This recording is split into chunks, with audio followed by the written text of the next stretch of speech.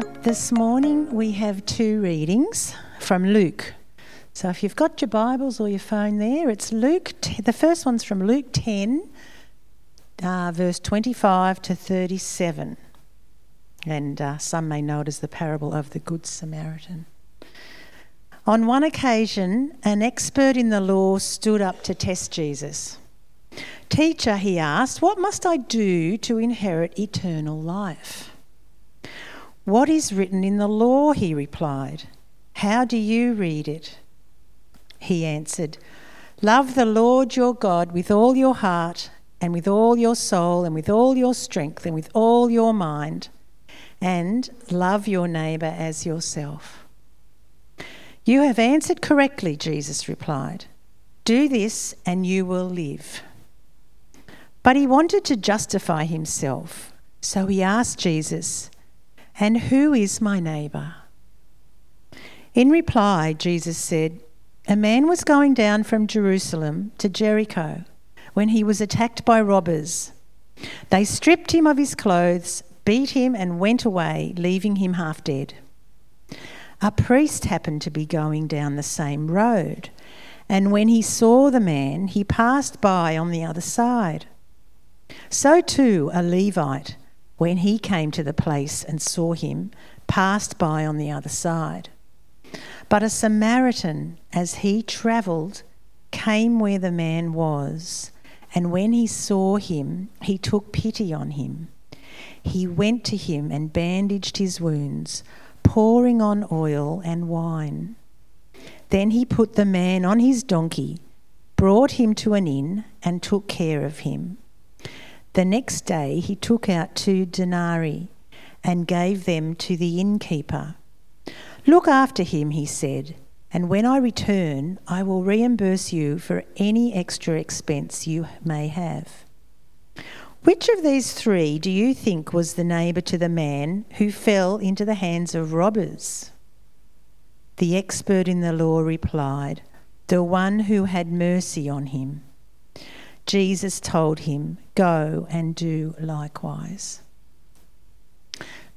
And the second passage I'm going to read is from Luke 18, verses 18 to 22. A certain ruler asked him, "Good teacher, what must I do to inherit eternal life?" "Why do you call me good?" Jesus answered. "No one is good except God alone. You know the commandments. You shall not commit adultery. You shall not murder. You shall not steal. You shall not give false testimony. Honour your father and mother." "All these I have kept since I was a boy," he said. When Jesus heard this, he said to him, "You still lack one thing. Sell everything you have and give to the poor, and you will have treasure in heaven. Then come, follow me."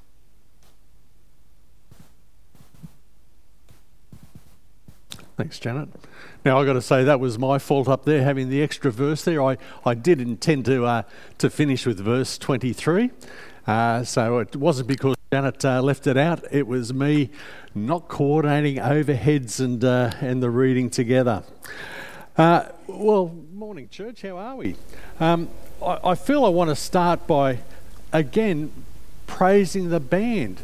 I thought they were really good last week. And if I can say, they were even better this week. And, yep, give them a clap. But I'm there thinking, I wonder what's happened. Don's there. And then I thought, no, that can't be it. I think it's the rest of the band has got tighter and used to playing with each other. Anyway, I want to start with a joke this morning. There were 3 passengers on a plane: a backpacker, an old man, and a televangelist. Suddenly the pilot came running to the back of the plane and yelled, "The plane is going down and we only have 3 parachutes and there's 4 people." With this, the pilot took a parachute and jumped out of the plane.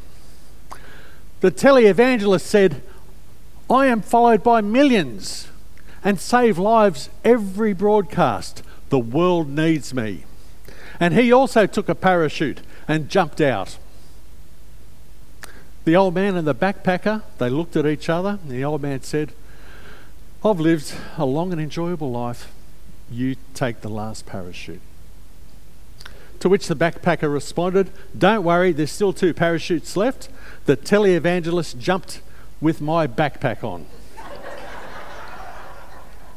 Now, just putting that moral dilemma of the joke to one side, the lesson is be sure that what you've grabbed hold of will actually save you. Okay, so we're continuing our series from Luke. Everyone's welcome. Everybody's welcome.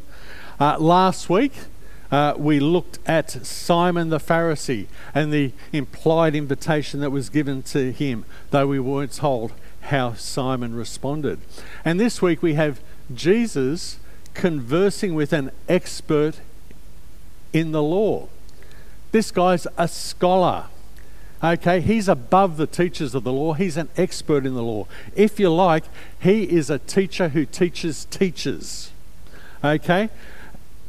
And there is no invitation in our passage that stands out. However, our story shares many similarities with Luke's story of the rich ruler. So we have our bonus reading today. And in that story, it does progress to an invitation from Jesus to the rich ruler to follow him. Now, I am encouraged, even though there's not an invitation to the expert of the law and there's no clear outcome, that there is something that tells us that an expert of the law became a follower of Jesus. And we find that in Titus chapter 3, verse 13, where we're told about a bloke called Zenos, a disciple of Jesus and an expert of the law. So again, we know that everyone is welcome, even professors of the law. So I want to just start by comparing our 2 stories, just a little there. So that next slide, beautiful. This question, what must I do to inherit eternal life? It only occurs twice in 2 stories of Luke. And we don't find that unique phrase anywhere else in Luke. And so we kind of get this idea that these 2 stories are somehow linked. We get something out of reading them together. And so it's wise for us to dig a little deeper. Note also that this question isn't asking what must be done, but what must I do? Just me, my own efforts, without outside help. Even there, it just reminds me a little bit of the garden scene where humanity wanted to go it alone, just them, their own efforts without outside help. And it's interesting how Jesus responds in both stories. He directs the inquirers to the law of Moses. In chapter 10 we read, "What is written in the law? How do you read it?" And then in that chapter 18, he says to the rich young ruler, "You know the commandments." It's only the second story that tells us that there is more than the law required. You still lack one thing. Sell everything you have and give to the poor, and you will have treasures in heaven. Then come follow me. You don't get this essential instruction to follow Jesus announced in the Good Samaritan story. In fact, you could use the Good Samaritan story as proof that you can save yourself through keeping the law. And if you did, you'd find yourself jumping out of a crashing plane with a backpack on. Only by uniting these pigeon pair that following Jesus is clearly seen as essential for gaining eternal life. However, the same message is concealed in the Good Samaritan story, and we'll go there now. But first, let me indulge you with showing the structure of the text. You'll be getting used to me doing this sort of stuff. I find it fascinating. And we see the Good Samaritan story is broken into two halves.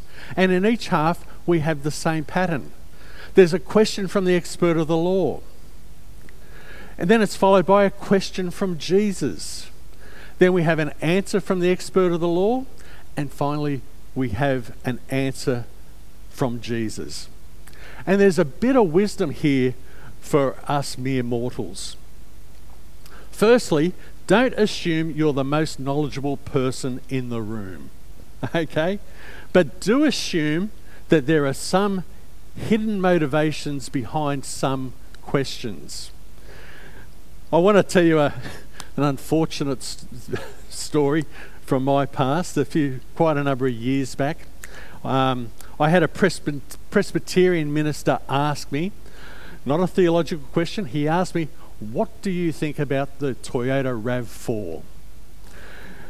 Now, I don't know if he realised this or not, but Janet and I had just bought a slightly used Subaru Forester, okay? And when it comes to buying anything, I'm pretty meticulous. I like to do my research. So I was quite knowledgeable about the SUVs of the day. And so I answered this gentleman. I said, the Subaru Forester was such a superior vehicle, I wouldn't even bother looking at Toyota RAV4s. What I didn't know was that he was picking up his brand new Toyota RAV4 from the showroom that day. And after that incident, our relationship was forever strained. Now, just imagine if instead of me jumping in and throwing my wisdom out there, if I had have started by saying, why do you ask? He would have said, well, I'm collecting mine today. And I could say, oh, how exciting for you. Can't wait to see it. Life would have gone on well had I followed that advice. So in our story, we have this. On one occasion, an expert of the law stood up to test Jesus. Teacher, he asked, what must I do to inherit eternal life? Luke tells us that the expert of the law is here to test Jesus. And what we're drawn into this story is that when you test someone, even in our day and age, a teacher tests a student. And it was the same there. A teacher tests the student. In that time, a teacher would sit and the student would stand. And this was known by everyone. The experienced person sits and the learner stands. Luke tells us that the expert stood up, as would a student, to test, as would a teacher. But then he addresses Jesus as teacher, as would a student. So the expert's duplicity is obvious to Luke's readers. He's not here to he's here to test Jesus, but he's also here to trap Jesus. And Jesus plays along with the charade, and he adopts the part of a teacher testing a student. He remains seated, and he says, well, what's written in the law? How do you read it? He asks the question. The expert started this game, so he's obliged to play along. He answers, love the Lord your God with all your heart and with all your soul and with all your strength and with all your mind, and love your neighbour as yourself. It's amazing, isn't it? Because Jesus sums up the law in exactly the same way. And they're both quoting Deuteronomy 6 verse 5 that Jews recite daily with the call for the nation to love God fully. And they're also citing Leviticus 19 verse 18 that calls for love of one's neighbour. And the order is important, isn't it? Because experience teaches that it is hard to love the unlovely neighbour unless the disciple's heart is filled first with the love of God. It is our gratitude for the unwavering love of God that makes it possible for us to love the unlovely. the ones that God loves. Jesus responds to the expert as would a teacher. He says, "You have answered correctly.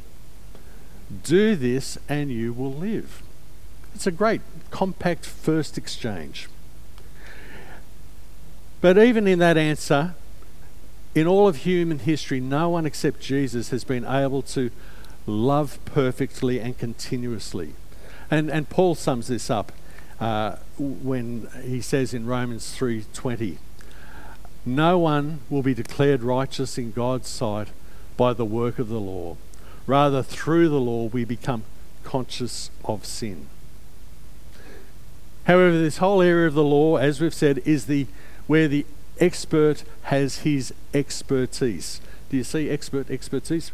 Anyway, he makes his living out of finding loopholes and narrowing definitions in attempt to make law keeping achievable. That's what he's on about. But this first exchange has triggered something with this expert, and things now become a little bit more personal. He wanted to justify himself. Such is our sinfulness that we fool ourselves to believe that we can do things on our own. And so he asked Jesus, "And who is my neighbour?" Now, in this area where the expert certainly has an opinion and he's aware of all the alternative views, he'd be well aware of Leviticus 19:17 that says, "Do not hate a fellow Israelite in your heart. Rebuke your neighbour frankly so you will not share in their guilt."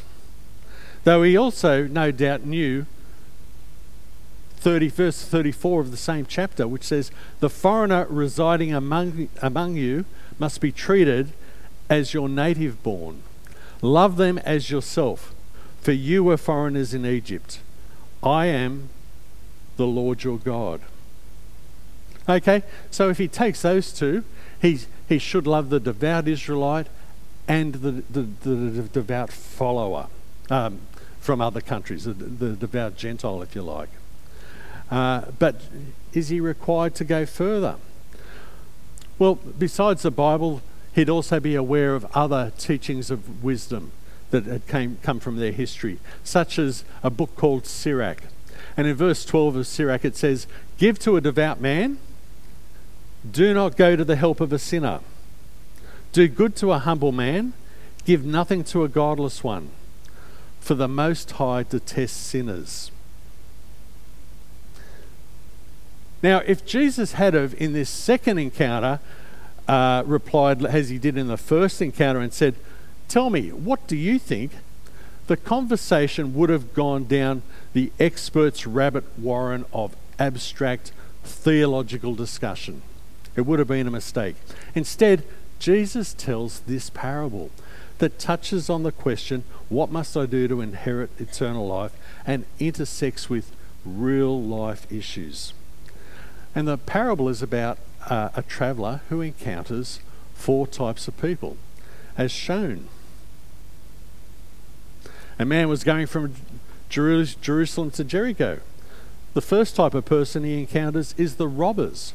The robbers have come to do evil, and then they go and they leave the man for dead. The second is a priest who comes along. He sees him, he does nothing, and he goes. Then a Levite comes along. He sees him, he does nothing, and goes. Finally, the fourth type, a Samaritan comes, sees him, does respond with pity, does go to him, does treat his wounds, does carry him to safety, does pay for his care, and while he is gone, does promise to return to pay any outstanding expenses. So you can see there's a pattern there. Come, do, go. And this permeates the story. And do is the main thing. The expert in the law had said, what must I do? So do is the main point there. And in this structure, you can see that the expert is given maybe three options. He can do evil, he can do nothing, or he can do everything. They seem to be the three that are given. And when I'm thinking about this, some of us older folk will remember a series called Seinfeld, although I see it's still on television today. And it was quite a silly show. But in the final episode of this comedy series, they got a little bit serious. And we find the cast of Seinfeld is arrested under the Good Samaritan Act. And they were arrested because they observed a crime and did nothing.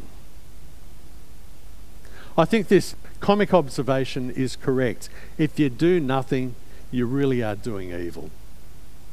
Okay, so let's get into the parable. We'd finally get there, I knew it. A man was going down from Jericho to Jerusalem, and he was attacked by robbers. They stripped him of his clothes, beat him, and went away, leaving him half dead. Jesus gives that description so that we know nothing about the victim. He's been stripped of his clothes that would have indicated his ethnic background, his profession, his standing in society. They're gone. He's been badly beaten. His features are swollen and disfigured. He's covered in bruises, blood and dirt. Again, hints of his ethnicity are uncertain. He's been left for dead, unconscious. He cannot speak, so you can't even get a hint from his accent from where this man comes from.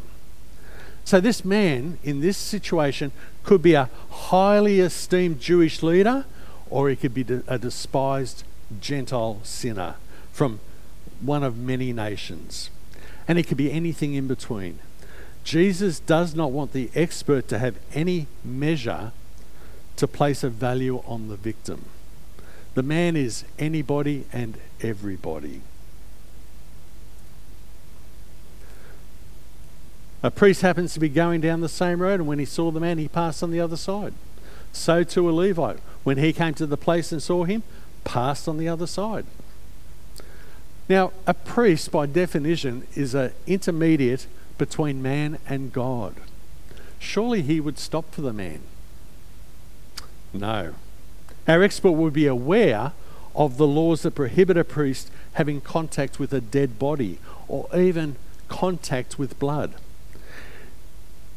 If he had have come into contact, he would be required to return and go back to Jerusalem for a cleansing ritual that would see him away from his family, which I guess was in Jericho where he's heading, and from his work for quite some time. Besides, the priest was probably aware of another traveller behind him who was stirring up dust on the road. And surely it would be easier for this other traveller to attend to this man.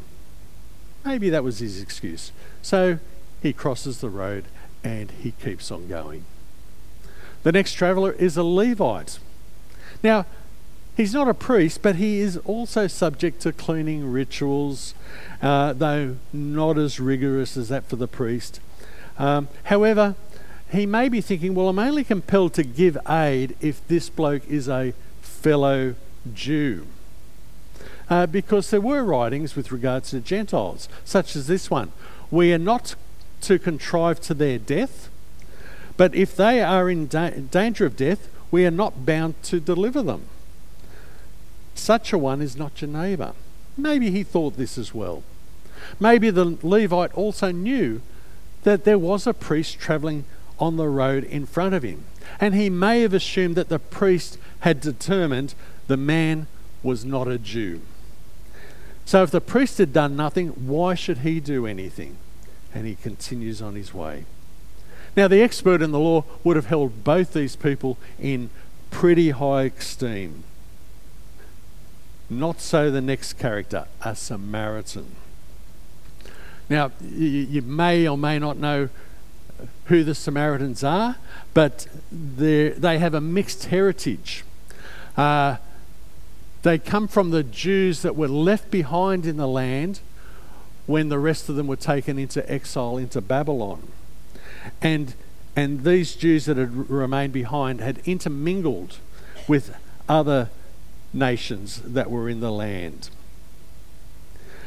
And so when Israel, or the Jews, returned from Babylon, there'd been some conflict between the people that were living there and the Jews that had returned. And over the years, this tension had grown to hatred, and at this point they were bitter enemies. However, the Samaritans still lived in accordance with the Torah. That is the first 5 books of the Bible. They still follow God. And so the first 5 books of the Bible is where you get all these cleansing rituals and requirements. And so the Samaritans were really under the same restrictions as the priest and the Levite. So the Samaritan had as much religious reason not to act. However, we read that when he saw him, he took pity on him. He went to him and bandaged his wounds, pouring on oil and wine. Then he put the man on his own donkey, brought him to an inn, and took care of him. When the Samaritan came upon the man, he took pity on him. He followed his reaction with action. He was a doer, and he could not do enough for the man, so he does everything for him.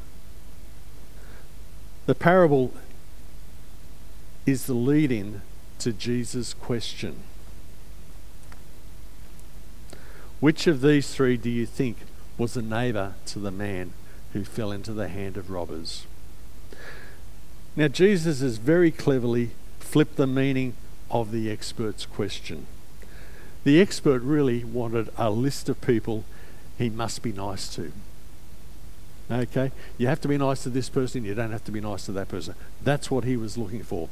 Instead, Jesus gives him a list of what one must do to be a neighbour. Harm, help, ignore.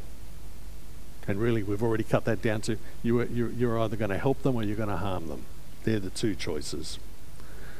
And the expert has been cornered by this scenario of a type that a teacher would pose to a student. Okay, this is what Jesus has done is quite acceptable. And as we mentioned, this is the expert's game. So he's been cornered. He must answer. But his hatred of Samaritans is so great that it won't permit him to say even that name, Samaritan, in a positive context. So he replies, the one who had mercy on him. And Jesus quite simply replies, go and do likewise.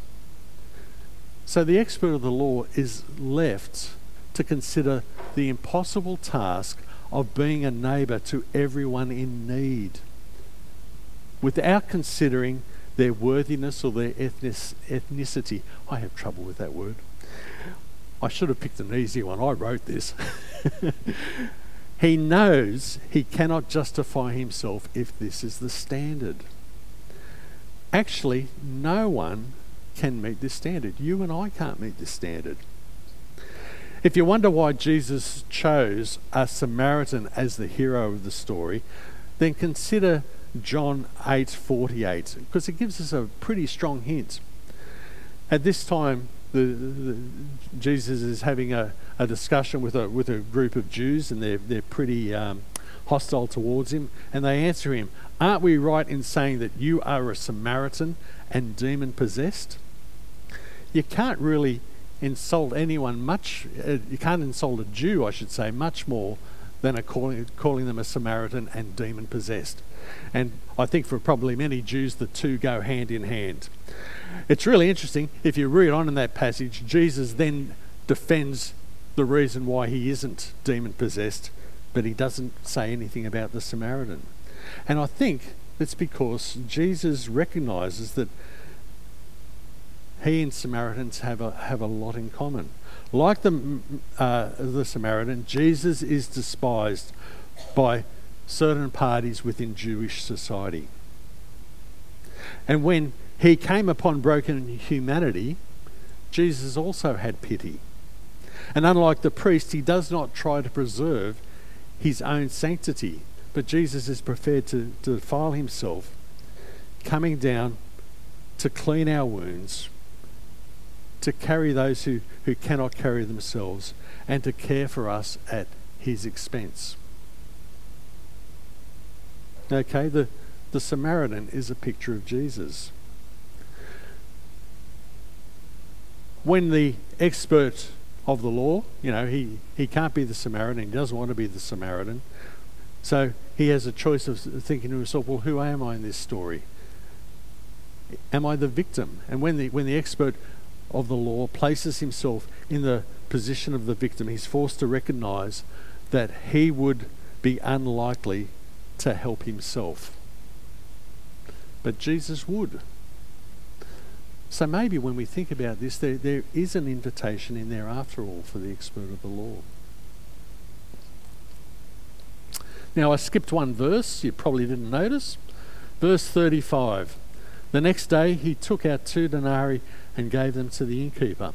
Look after him, he said, and when I return I will reimburse you for any extra expense you may have. Part of the reason I left that out is that it breaks that come, do, go pattern. But there's something more in there, because really, for that reason, I guess, I would find this verse superfluous. We don't really need it. Unless I see the Samaritan as representing Jesus.